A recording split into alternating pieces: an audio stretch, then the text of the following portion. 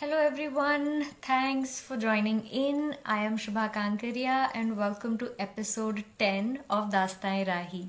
It is a travel talk where we get to know about amazing places through wonderful stories of various travelers.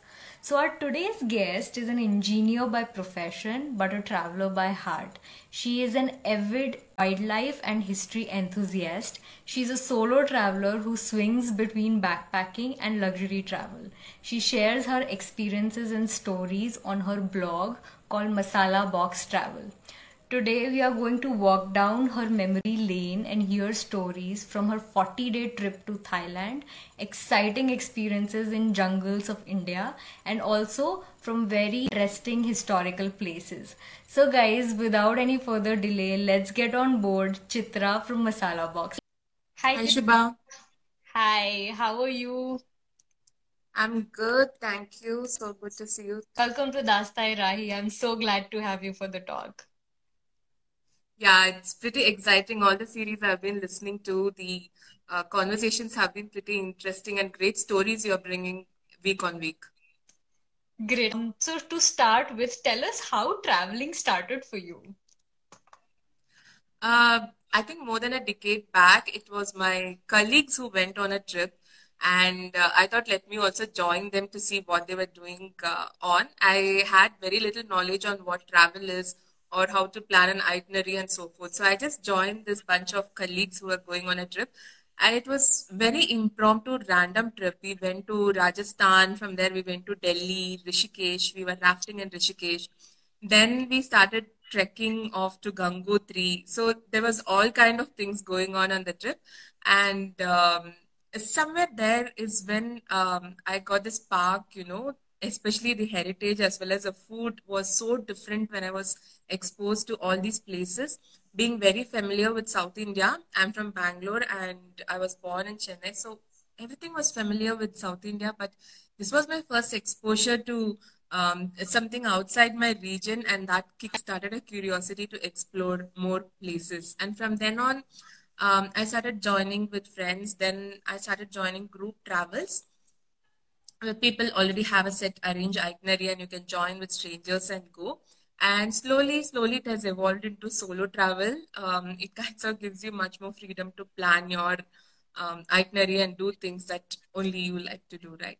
So now it's mostly been solo travel or with my friends, and occasionally I do join with groups. Okay. So what do you enjoy more, solo travel or a group travel? Both have its own perks. Usually, very impromptu trips when I'm like just 2 days before I think I need a break, let me just head off somewhere. It's solo travel. Whatever is available at that time, I just book and leave. Sometimes I prefer solo travel, especially when I'm planning all the places that I need. But when I'm already very tight with work and I want somebody else to take care of my itinerary, and if I see a lot of offbeat places included, the crowd is a little small, I do join groups as well. Um, but solo travel to Yale. Okay, okay. So, Chitra, I was going through your blog and I read that you did a 40-day trip to Thailand. And considering 40 day is a very long time for a place. Yeah. So, tell us what places you visited in Thailand and how was the whole experience like? Oh, it was a great experience. So this was the time I had quit my job, and I thought I need a long trip to do. So uh, I am an IT professional, and in between, I had quit my job to experience so slow travel and not have the pressure of returning back to work and travel as such. And that's when I had quit my job. I was planning a Southeast Asia trip, and doing Thailand, Vietnam, Cambodia is a common Southeast Asia tour, right? So I eventually planned, I actually planned to do all these three countries. But when I was planning out itinerary for Thailand, when I was jotting out, there was so much to do in Thailand that I decided to do only Thailand. And my whole idea was slow traveling, right? So I decided to do only Thailand, and that itself came to a whole 40 days. I actually booked a one way and a fake a return ticket, and I got the visas and all done before landing because over 15 days needs a visa.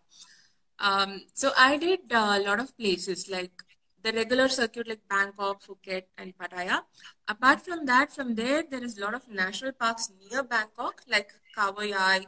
Then down towards you have Khao Sok National Park, and lot of islands apart from your Phi and Phuket itself.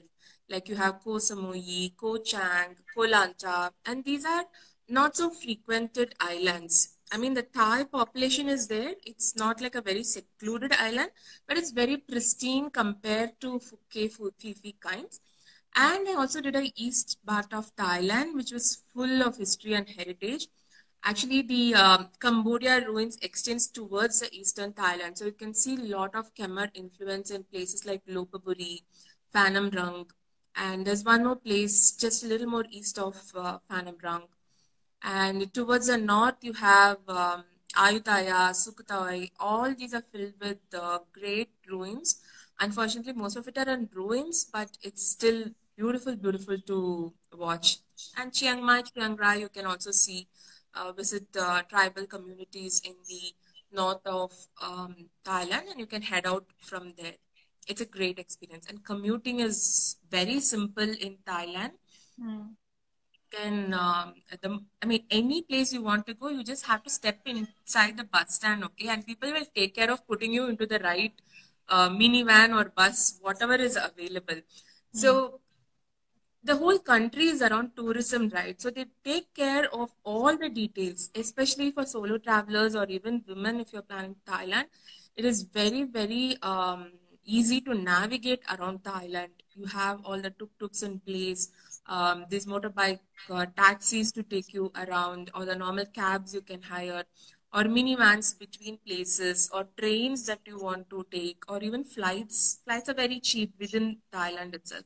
So Hmm. there's plenty of option to explore in Thailand. Yeah. And you stayed in hostels, homestays, hotels. What was your accommodation Um, thing? Yeah, it was a mix of all the three, to be honest. A very, very crowded cities, I did take hostels because hostels were cheaper in places like Phuket or Fifi and so forth. You can take your own room within the hostels, or you can share bunker beds where you get to meet other travelers as well. But a lot of places I took homestays in the eastern Thailand because eastern Thailand, it's very difficult to find hostels. You can find decent hotels, or you can find homestays in Airbnb. In fact, there was one homestay I stayed in Lopapuri. It was within a farm. They had all this small pond and um, paddy growing and ducks running and all that. The homestay, the house we stayed in, was in the middle of a lake.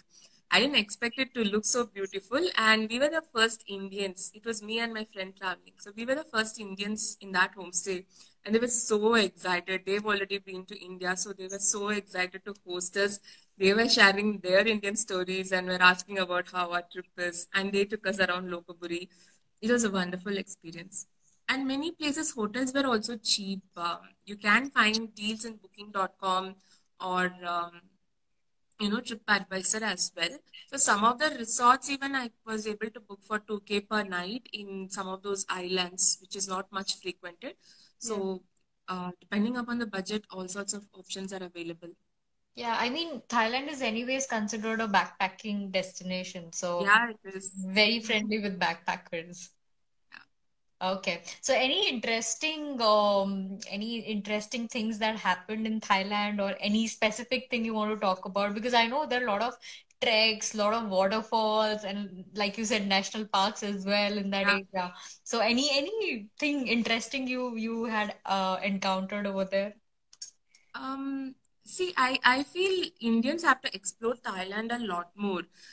Between Bangkok and Phuket, this national park that I told, Khao Sok, it is so pristine. It is much more huge than taking this fang from the Phuket. You take a ferry and explore this James Bond Island and all the stuff. Instead of that, if you go to this Khao Sok National Park, it's much more secluded. You have a lot more easier hikes to do, and you have all these houses that's built on the river. It's raft houses. So you have this huge grassed mountains in front of you, clear lakes, and secluded houses built on top of that. It's amazing to be there. And similarly, just an hour from Bangkok, you have Khao Yai National Park. I had a wonderful sighting in Khao Yai National Park. It's actually famous for one of the monkey types, which I don't remember which one, but I couldn't cite that. But there's one particular place in Khao Yai National Park where you can see millions of bats emerging from a cave.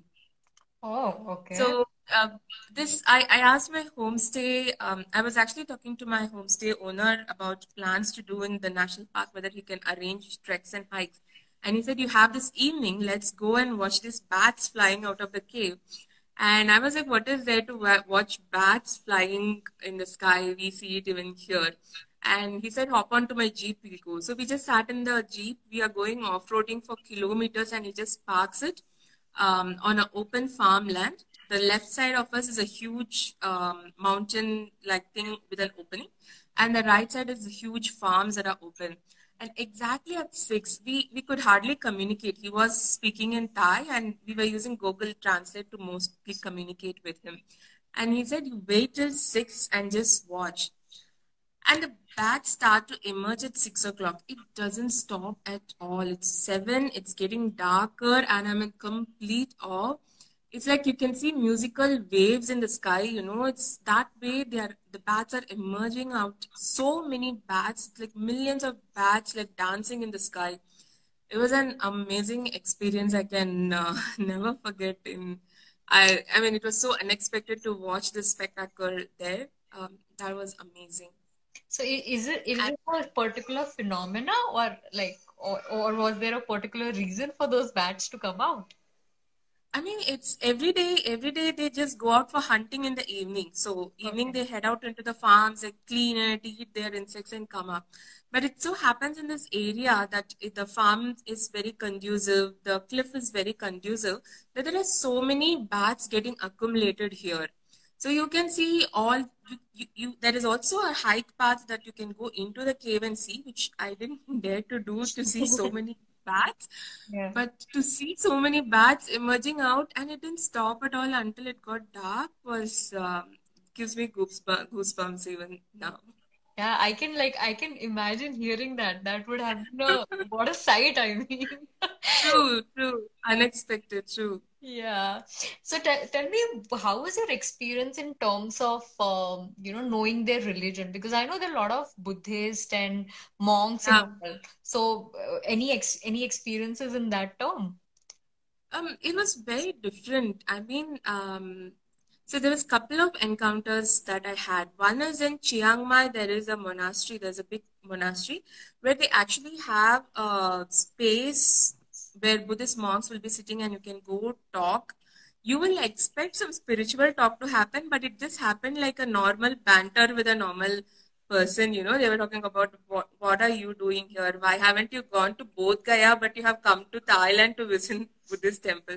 I have not yet been to Bodh Gaya. So they were all be like, Buddhism started there and you've not explored that. Hmm. And there's also this ritual, which is like giving alms to the monks. It's a very famous ritual, and most of the cities you can see this. By 6, they start from their monasteries. The male monks start from their monasteries. They go around the city, or they just go around a couple of streets around their monastery, and people offer alms to them, which is any food that they can offer. It's not like the monks ask you for it, but they'll be walking around and you can just go with the food, place it in front of them, bow your head, and they would open the vessel and you can drop the food into them and get their blessings and they move on. So I was in, this was the old island of Phuket, old Phuket town. So there I wanted to do this. And my hostel lady directed me to one of the street where you can, which has like 5, 6 monasteries. So definitely the monks would be walking around. And I saw a particular shop also open where people come buy food. So you can even donate to them raw rice, coffee powder, anything you can donate. I was heavily pouring, and in spite of it pouring, it's their everyday duty. So every day, what they collect is what they eat, and every day morning, irrespective of rain or flood or whatever, these monks start walking around. It's just the male monks. There are female monks as well. who would not be doing this. But the male monks start walking around. So when I reached this restaurant to get food, I was really surprised. They had packed chicken curry, they had egg rice, they had all this, and I was so stoked. I asked the hotel guy, "Do monks have chicken? How do they have chicken?" Um, I mean, we have this lot of concept on vegetarianism and chicken and spices inside things into you, so we avoid all this for spirituality and so forth. So many theories we have. So I was so surprised, and this restaurant owner looked at me surprised, as though, why is it so odd for you? It's also another food, and monks do have it.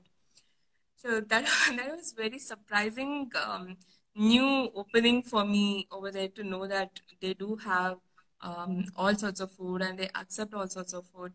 And the way they get accepted into Buddhism is a whole big topic, which let's not go in. I will not shut my mouth there. But Okay. it was really nice. They were very friendly. A lot of people have visited both Gaya right as a thing to pay respect. So they all know how India is, and they come forward and talk to you. The moment you visit, even the small monasteries to big monasteries, they themselves come talk to you. And a couple of them even gave me these ritual threads to tie around my hand. They were like, "It will do good to you. You tie this and all that." So very friendly encounters with them. Yeah. Sounds like you had a very fun time in Thailand. A different kind of fun. Yeah. Okay, so like you said, you stayed in hostels, homestays, and hotels as well. So, did you meet any interesting travelers, especially when it is a backpacking sort of country? So, I'm sure encounters with different travelers is natural. So, did you get a Yeah. chance to meet anyone like that? Any different kind of traveler or inspiring traveler for that matter? So mostly around islands, there were a lot of backpackers who want to, dive, and these boat trips, and so there are a lot of boats that go for weeks into the sea, and you can live on those boats instead of the hostel itself. So those kind of travelers, I was very new to this kind of traveling. I have water phobia. I can barely scuba. I mean, I've done scuba dive just once, but to stay in the boat and do multiple dives, it sounded so different to me. A lot of travelers had come just to, manta rays and others you can spot around, so they were there. But there was this one particular lady I met, which was, it will be remembered as the best encounter for me throughout my travel. So I was traveling towards East Thailand, and this was to Phimai, I guess, from Sukhothai to Ayutthaya to Phimai, I guess. So it was a bus journey. And next to me in my bus, in the seat, was an old lady. She was sitting, old in a sense, somewhere in mid 60s, and in that part of Thailand, it was very difficult to converse in English, so I didn't go to talk to her. And she definitely looked like a lookalike of the town. She was carrying something like a cloth bag of clothes, a simple bag. So I didn't go to strike a conversation with her, but she, looking at my backpack and all that, she started asking me. She was like, "Where are you coming from? What are you doing here? Where are you going?" And she was giving tips to the place that I was going to.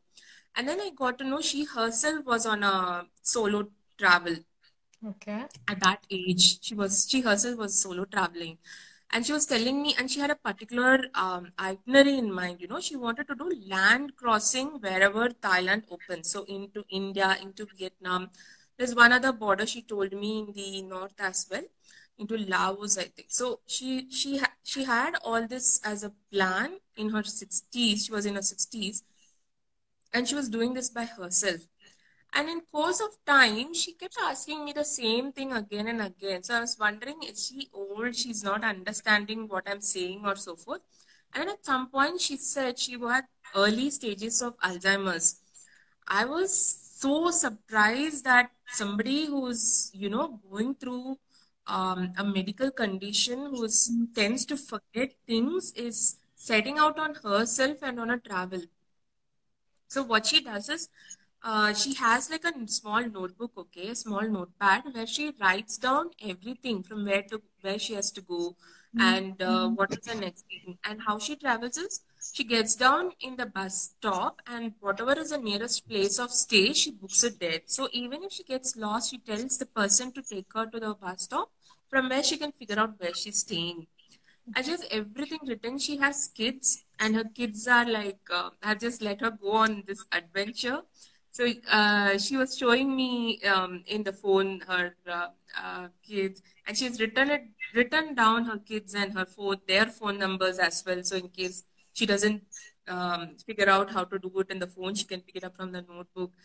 So, wow, I was mind blown to think. I don't know if I'll be traveling in my 60s, first of all, whether I'll be healthy to do this. And second, if I get Alzheimer's, I'm definitely gonna crawl into my bed and forget all this, I think. It was immensely courageous of her to set out on her own travel. I'm sure she was not going to remember me, but I took a picture with her, which I really treasure. It was amazing to listen to her story. Wow. I mean, you have to be really passionate to, do something like this. Absolutely, I'm courageous. It's so easy to get lost. I mean, if you tend to forget, and yet she was going on her own, and she has a mission also to do all this land crossing. It's not like I'll go sightsee one place and get back. She has this mission that she's like, I am going to do. I was like, wow, Yeah. She was from something for all of Thailand. us to learn. She was from Thailand Sorry, itself? yes, she was from Thailand itself. She Okay. was a Thai lady. Yeah, That's a very, very interesting and an inspiring traveler, I would say. yeah, Yeah. Okay, yeah. so moving on, I also got to know through your blog that you are a wildlife enthusiast. You love jungles, I Absolutely. believe. Yeah. So any interesting stories from the jungles you would like to share with us? A lot of stories are there from the jungle. So day before yesterday was this International Tigers Day, and all I was doing was going on forums and talking about my tiger sighting experiences. Wow. I absolutely love going to jungles. Mm. I mean, it gives you some sort of peace, and I mean, you can go to the same jungle 10 times, but it's still going to be new. Your experience is going to be new, and it could be a different sighting. The landscape would have changed over season. You never know what's going to come on your safari. So, yeah, I've had some really nice sighting. One was in Bandhavgarh. I say this to a lot of people. Um, so morning we set out on a safari in Bandhavgarh, and uh, we could actually see tiny pug marks, and we knew there was a mother with a cub, and the guide who was with us was very very good. He stopped at a thicket and he said the cubs are inside. Probably we might get to see. But he could make out that the mother has left the cubs in the thicket and gone somewhere. The pug marks were very clear, very early morning. So we decided to wait for some time, but I think the cubs were too young. The cubs didn't come out. So we were disappointed. It was almost an hour. Then in Bandhavgarh, you have a spot where they'll stop in the midway to have your chai break as such. I was like, I don't want chai. You just show me the tiger or leopard or kuch to sighting for the moment of Bandhavgarh. So these two, the guide and the driver were having their chai, and suddenly they drop their cup. They drop the cup and then they come running to the jeep. I'm like, kya hua? What happened? Why didn't you finish? And then they start the jeep and they're going at a pretty fast pace. And he says, can't you hear the alarm call? I'm not able to hear the alarm call, honestly. They are so used to the jungle that such a faint alarm call also they are able to hear. So we can hear the deer barking and somewhere the commotion is going on. So they come at a T junction, which they know, which they can hear the alarm call, and they say, let's stop here. And from a distance, I can see the tiger walking towards us. It's such a small speck of orange. It comes and comes. It comes closer, and it as it comes closer, I can see that it has a kill. So she's carrying a fawn. She's killed a fawn, and she's taking this fawn to her cubs for the cubs to eat. And how majestic, man. So it just brushed past our jeep, okay? Extremely majestic, bright orange golden coat of the tiger shining, and it's like two, three men put together, so huge. It just look at us in the eyes, and then it doesn't bother us at all. It's like, what are these people watching? But she just looked at our eyes and kept walking. My heart just stopped at that moment. I just couldn't believe. I've seen tiger before this, but it was all very far sighting. But this was like a good 10 minutes. She was walking from far towards us, towards us, towards us, and crosses a jeep and jumps into the bush and goes off. It was huge, very huge, amazing, magnificent thing. I cannot forget it. The Yeah. other, even the Satpura is very, very beautiful forest. Satpura, you have very limited sighting of tiger, so because the predator is less, you have lot more other animals. So you will get to see huge family of wild boars. Otherwise, you'll get to see one or two wild boar running. But here you'll see even the pups of the wild boars running around. You'll see sloth bear and the cubs. I got to see a very nice mother and kid duo of sloth bear and the cub walking around. It was also so pretty. The cub sits on the back of mom's bum. Okay, it'll climb on top of the bum and sit so cutely on top of the mom's bum. Wonderful sighting it was. For 1 hour, they were just playing around. Mom was digging. They eat insect leaves, everything. So they were just digging around and playing, and we got to see beautiful sighting there. Very peaceful forest, Yeah. Satpura. And I can hear that through your voice how beautiful it might be. You're so Yeah. excited to tell about So, that. yeah, it's been more than 2 years since I went to jungle. I'm like so waiting for this lockdown to get over and we can go between states without giving all this RT-PCR reports and all that. I'm really waiting for it. Right, right. So you talked about Bandhavgarh. So I want to specifically talk about a place in Bandhavgarh which is called, I think, Charan Ganga, something like that. Ah, So yes, there is, yeah. yeah, so would you like to talk about that? What kind of Yeah, place? that's a very unique thing to Bandhavgarh. So I don't know if I think it's in Tala zone of Bandhavgarh. Hmm. So there's this particular, so there is Bandhavgarh Fort, there is a Sita temple on top, and there is this Trimurti idols called Sheshaya. So only the naturalist and guide can take you to these places inside Bandhavgarh, and it's in the Tala zone. So Bandhavgarh basically, what the mythology says is this is a piece of land that Rama gifted to Lakshmana, which is what Bandhav means brother and Ghar means home. So there is a mythology associated like this. And then Sita temple also on the top, which you cannot go right now. Only during festivals, local people can go up to the temple. And even the Bandhavgarh fort is closed for post this wildlife conservation and so forth. But up to Sheshaya, you can go. So it's a very it's a steep climb. They will take you through jeep to that Sheshaya place, and you have to walk like 10-15 steps. And you will see this 30 feet Vishnu idol in the middle of forest in the lying down position, like lying on the Seshnag. That's how he gets a name, Sheshaya. So you will see his 30 feet idol in the middle of jungle. It's full jungle around, and all the moss has also formed around him. You will also see a Shivalingam to the left, and also a small. The Brahma is almost gone, but the idea I think was to build a Trimurti temple over there. Whether they want to completely build a temple or just a sculptures, it's still not known. But the other factors is a pond just before these three statues, and it has water throughout the year. Okay. So it is said that the water originates from the foot of Lord Vishnu over here, and that's how it gets the name Charan Ganga. So Charan Ganga starts, I don't know what it is called further down Madhya Pradesh, but the river originates from here and further flows down into MP. And it's absolutely peaceful to be there. That's the only place you can get down in the jungle. To be honest, there have been sightings there as well. I've seen pictures of leopards sitting there because it's a water hole that never dries up, right? So animals do come to have water there. So I was jokingly asking my guide and driver, what do we do if tiger comes? And he was like, you just run. There is nothing else that you can do. If you're alive, if you're lucky, you're going to be alive.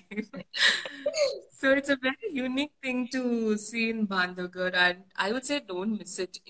In spite of all the tiger sighting and so forth, make some time for Sheshaya as well.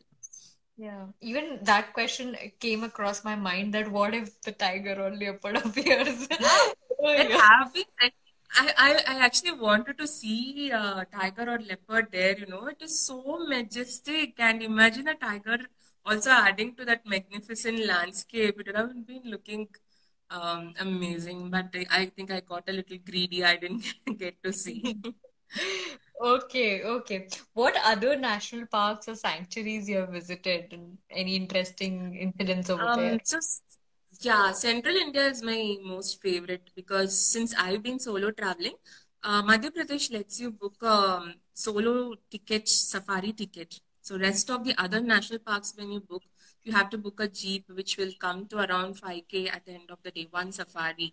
But here I can share my gypsy with other solo travelers in Madhya Pradesh. So I've done majority of all the parks in Madhya Pradesh, like Kanha, Pench, Bandhavgarh, Satpura, Panna, and all that. Apart from that, I've been to Tadoba, Umrit, Karhadala, and Kabini being close to Bangalore. I do visit Kabini, and Kabini is very famous for its Black Panther. So many people who come here have abandoned tiger and have been chasing the Black Panther sighting. I've been lucky to see the Black Panther as well. It was a very short sighting. It was already evening and getting dark, but it just gave a glimpse. It was like hi, and then it disappeared. No pictures, but you just it's a good memory to have. Yeah, but I think Kabini has picked up quite well among wildlife enthusiasts in couple of years. Like, Absolutely, yeah. yeah. No, So, like, it's been quite that way for a while because jungle lodges and resorts run a very disciplined way of wildlife safaris in Kabini. So mhm, most any safaris you book it through jungle lodges and resorts through them, or you take a canter that they run, and they follow pretty all the rules very pretty strictly. They don't you don't see the crowding happening in Kabini like how it happens in Tadoba or Ranthambore. Um, Tadoba kind of gets very crowded amongst, if there's one tiger spotting, everybody gets to know it's a lot of crowding. But Kabini and other MP parks, they have the zones. Jeeps don't cross the zones. It's much less peaceful sighting and it's huge. It's very huge mm, area of landscape that you have to cover as well. So it's right. very nice. Yeah, I mean, Kabini is named after the river Kabini, right? I mean, if I'm right on that. So the river actually splits Bandipur this side and Nagarholi this side. So Okay. they also call it as Nagarholi Sanctuary. And Kabini River, the other side of the Kabini River is Bandipur. So when you actually take a boat safari from this Nagarholi side, you can see the tiny strip of, it's just a tiny strip where actually the tiger or the elephant can cross between the two national parks. Oh, So that's a small gap that happens between Kabini and Bandipur, but Kabini is bigger than the Bandipur. But otherwise, animals can easily cross between the two national parks too. okay, okay. And I think that patch of forests are also famous for elephants, like wild Oh elephants. yes. How are they? I mean, have you experienced with them? Um, yeah, I had a great experience of wild elephants. So usually I crib for boat safaris. Okay, I always insist on so jungle lodges. If you take a package, if you take a 1 night package, one safari you have to compulsorily do a boat, and the another safari they'll give you the jeep. And usually I stay for 2 3 nights, and I pester my guides and other people over there to take me on jeep safari because jeep is where you would anticipate more interesting sighting, more tiger or leopard or black panther kind of sightings to happen or a hunt to happen. Yeah. But mandatorily you have to take a boat safari. So that day I was on a boat safari. It so happened that there were a lot of male elephants congregating at that point, and it was an unusual sighting. So, usually, males will be pushed out of the herds. When you see a herd of elephants, it will be a matriarch who's the oldest female in that herd, and she will have other sub adults or a little younger to her kind of female elephants with her. And even if the cub, that is the elephant cub, is a male, after a certain point, when the male reaches adolescence, they push the male out of the herd.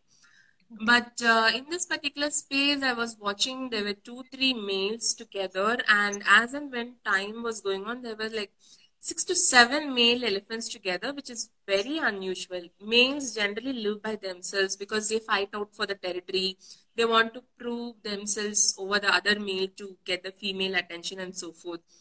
But here they were so magnificent. They have all these huge tusks, and they were couple of them were fighting with each other. And there's older elephants coming and calming down these two, separating these two elephants. And elephants communicate with each other by, touching the trunks or through the rambling of their stomachs. So even the guide who was there with me was not sure what was this phenomenon.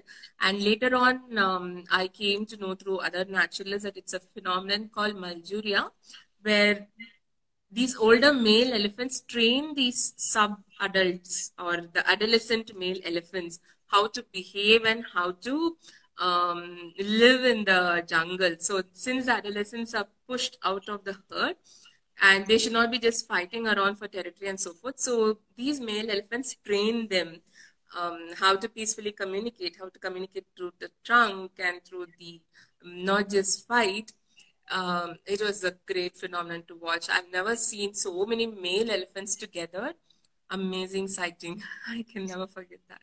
Yeah, I mean, I haven't heard of this, the male elephant Yeah, you said. Yeah. exactly. Even to the left side, we had this huge elephant herd sighting already, but that's again the herd, right? You can see the cub, the female, and all that, but the males together was very unique.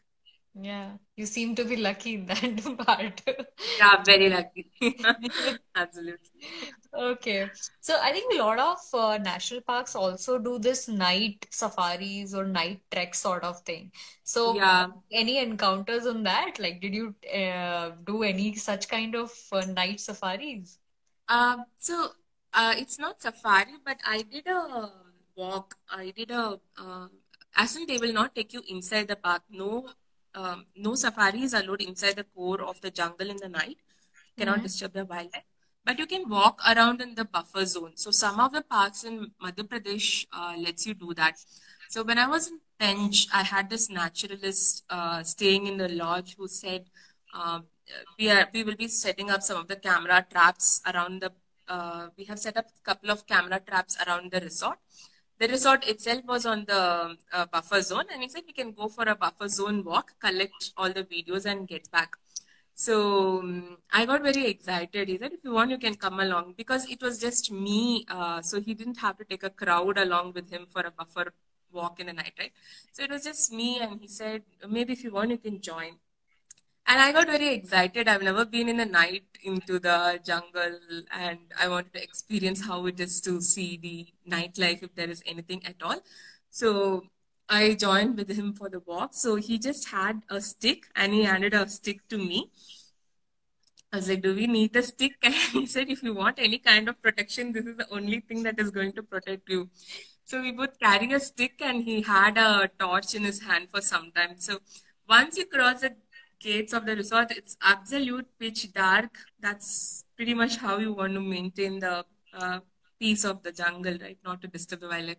So it's absolutely dark and just a torch light for some distance, and I don't consider it as a serious walk at all up until we come to the skeleton of a deer. Okay, the head of the head portion of the skeleton of the head of the deer is lying there, and then I'm like, oh no, what have I got into? It gets serious. It's full dark. I'm like, okay, something has eaten and discarded the skeleton. And we walk further into the thicket, and at some point he's like, I'll switch off the torch, you just enjoy the peace of the jungle. So I get so terrified, but I was also excited. Then he switched off the torch as well. We are just standing there, millions of stars atop, and we can just hear the birds hooting, and very distant we can hear some noises coming around. Then we go around. They have already set camera traps to see whether any leopard or tigers are moving around. He collected his. At some point, we start hearing alarm call. Okay, a distant langur alarm call we are able to hear, which means there is a predator somewhere in the area. And I panicked big time. And that's the most fastest I've ever walked out of the area. And he was also like, okay, we have to move out now. We can't see anything. There is a predator movement for sure. So we just rushed back to the road in extremely heavy fast, man. It was very thrilling, very thrilling. Definitely. I mean, Predator around is going to be very thrilling. Yeah, I mean, at a distance, you can see the deer that eyes shine. You can see all that. But deer, you will still be like, okay, it's a deer. It's a herbivore. At any point, max to max, it might charge with a horn. You might be fine. But if it's a tiger or leopard, you might land up to be the prey, right? So yeah, it was terrifying. I just ran out in panic. Yeah. Very I think the amazing wildlife experience. experiences are very, very exciting and thrilling. Yeah, it's a completely adventurous thing to do, I would say. Yeah.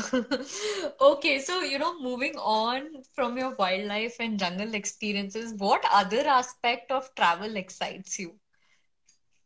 No, I like two things. Okay, one is heritage and other is food. Both of this I keep writing about in my blog, Okay. and especially the heritage architecture. It kind of wows me. I will be like, wow, such a huge monument somebody has built. What was the thought process behind building this kind of a temple or a monument or a palace? And I'm standing at this place where great people lived, and that kind of excitement I get when I visit these old 100-year-old, 1,000-year-old temples, or even palaces and monuments for that matter. So almost every kind of trip that I plan for, I ensure something related to either heritage or wildlife stays into my itinerary. And it's quite a nice discovery. Even around Bangalore, I've done quite a lot of trail on Hoysala Temple discovery. Some Mhm. of the temples, a lot of people head to Belur and Halebedu, very common. But Mhm. there's so many temples around Bangalore that you can just drive in one day, cover 3 to 4 temples, and come. Exquisite architecture. It takes years to build these temples. Very pretty. And some of the monuments and palaces, Hampi and all is very famous. In North also, you have so many examples like Mandu and all is very less known. Mandu, Maheshwar and all is very less known. Gwalior is quite famous, but I think Mandu Maheshwar also deserves equal respect. Khajuraho, so many beautiful architectures. You can see the difference between these empires, right? Each empire leave behind their legacy through these kind of architectures. It's pretty, Right. very pretty. Any specific place you want to talk about in terms of history or maybe architecture? Um, Architecture wise, I actually liked Maheshwar a lot. It was also one of the unexpected encounter I could say, because this was a trip I was finishing in Madhya Pradesh, and my flight was out of Indore, and somebody suggested if you are doing up to Indore, you can as well do the Mandu, Omkareshwar, and Maheshwar together. These are all close by, and from Indore it's just 2 hours. Yeah. So that's when I heard of Maheshwar. I had no idea of Maheshwar until then, and this was years back, even before the movies were shot there.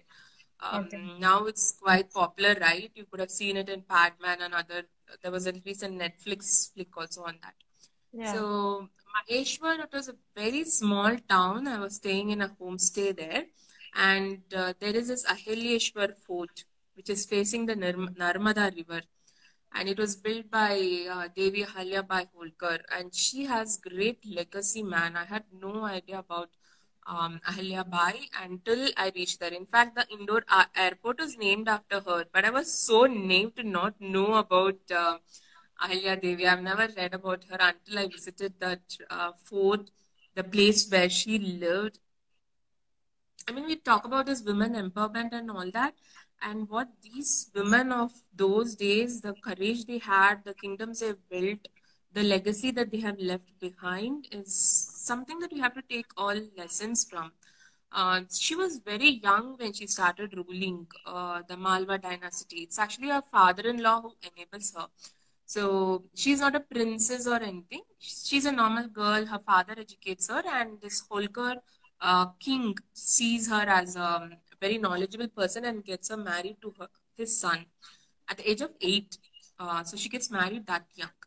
And when her husband dies, instead of, uh, when sati was a norm at that point of time, Her father-in-law says, no, you're not going to do sati. You rather concentrate on stately affairs. So she starts leading army troops. She starts participating in the king's court and so forth. Her father-in-law also dies. And then her son becomes the king. And her son dies in 8 months' time. So by the age of her 30, she loses her father-in-law, husband, her son, everybody. And then all the people under her, all the army troop and everyone says that you be the queen, you lead us now. We don't need a male heir or a male king to lead us. You have this vision to lead us and our region. And that's how she starts ruling the Malwa region. For the next 30 years, she's been ruling that region. And she's a great Shiva devotee. Okay. She has a presence in almost so many temples and dharmashalas, even the South Rameshwaram to Kashi Vishwanath to Somnath. Every temple she has something or the other contributed. It could be a dharmashala, it could be one of the shrines, it could be restoration of the temples. Amazing. And even the Ahilyabai, that fort itself is beautiful architecture, very beautiful architecture. And you can go boating in the Narmada River, watch the sunset sitting there. It's like they call it a mini Varanasi, which is very true. You can see that Ghat section of landing and the river and boating and all that, right? So they call it that way. There is a Kashi Vishwanath temple also in Maheshwar, just next to the fort for her to worship. Amazing. I just love that evening sitting on that banks. That fort just gets lit up into like bright red in color when the sunset happens. There's normal people going, you have to cross the other side using the boat. So there's normal people waiting for the boat to come or tourists going around in boats. Then the aarti of the river happens in the evening. There's one other temple in the middle of the river called Baneshwar, which is supposedly they say center of the earth goes through Baneshwar. Okay. So it is so beautiful to visit there. I Wow. loved it. Yeah, Yeah. I think you are a natural storyteller, I must say, Chitra, because your stories are so engrossing. You start imagining what the place would be. So that's Yeah. amazing. So that's how all of you should head to masalabox.co.in for all the stories to Of read. course. Okay, Chitra. So this actually brings us to the end of the talk, and I completely enjoyed hearing your stories. They're Yeah. so amazing, and the way you tell is extraordinary, I would say. So thank you so much for coming on Dastai Rahi. I had a great time. Thank you, Shubha. Thanks for inviting me. It has been a great session, reliving all my travel memories. That's all we can do for now. Yeah. Travel has come to an end. So let's live through our stories, and I'm looking forward to hear your next week, whatever you have lined up. Yes, yes, we have like very, very interesting travelers coming up. So thank you, everyone. Thank you, Chitra, for joining. And I'll see you again with another wonderful traveler. Till then, take care, stay safe. Bye bye, Chitra. Bye. Bye. Bye.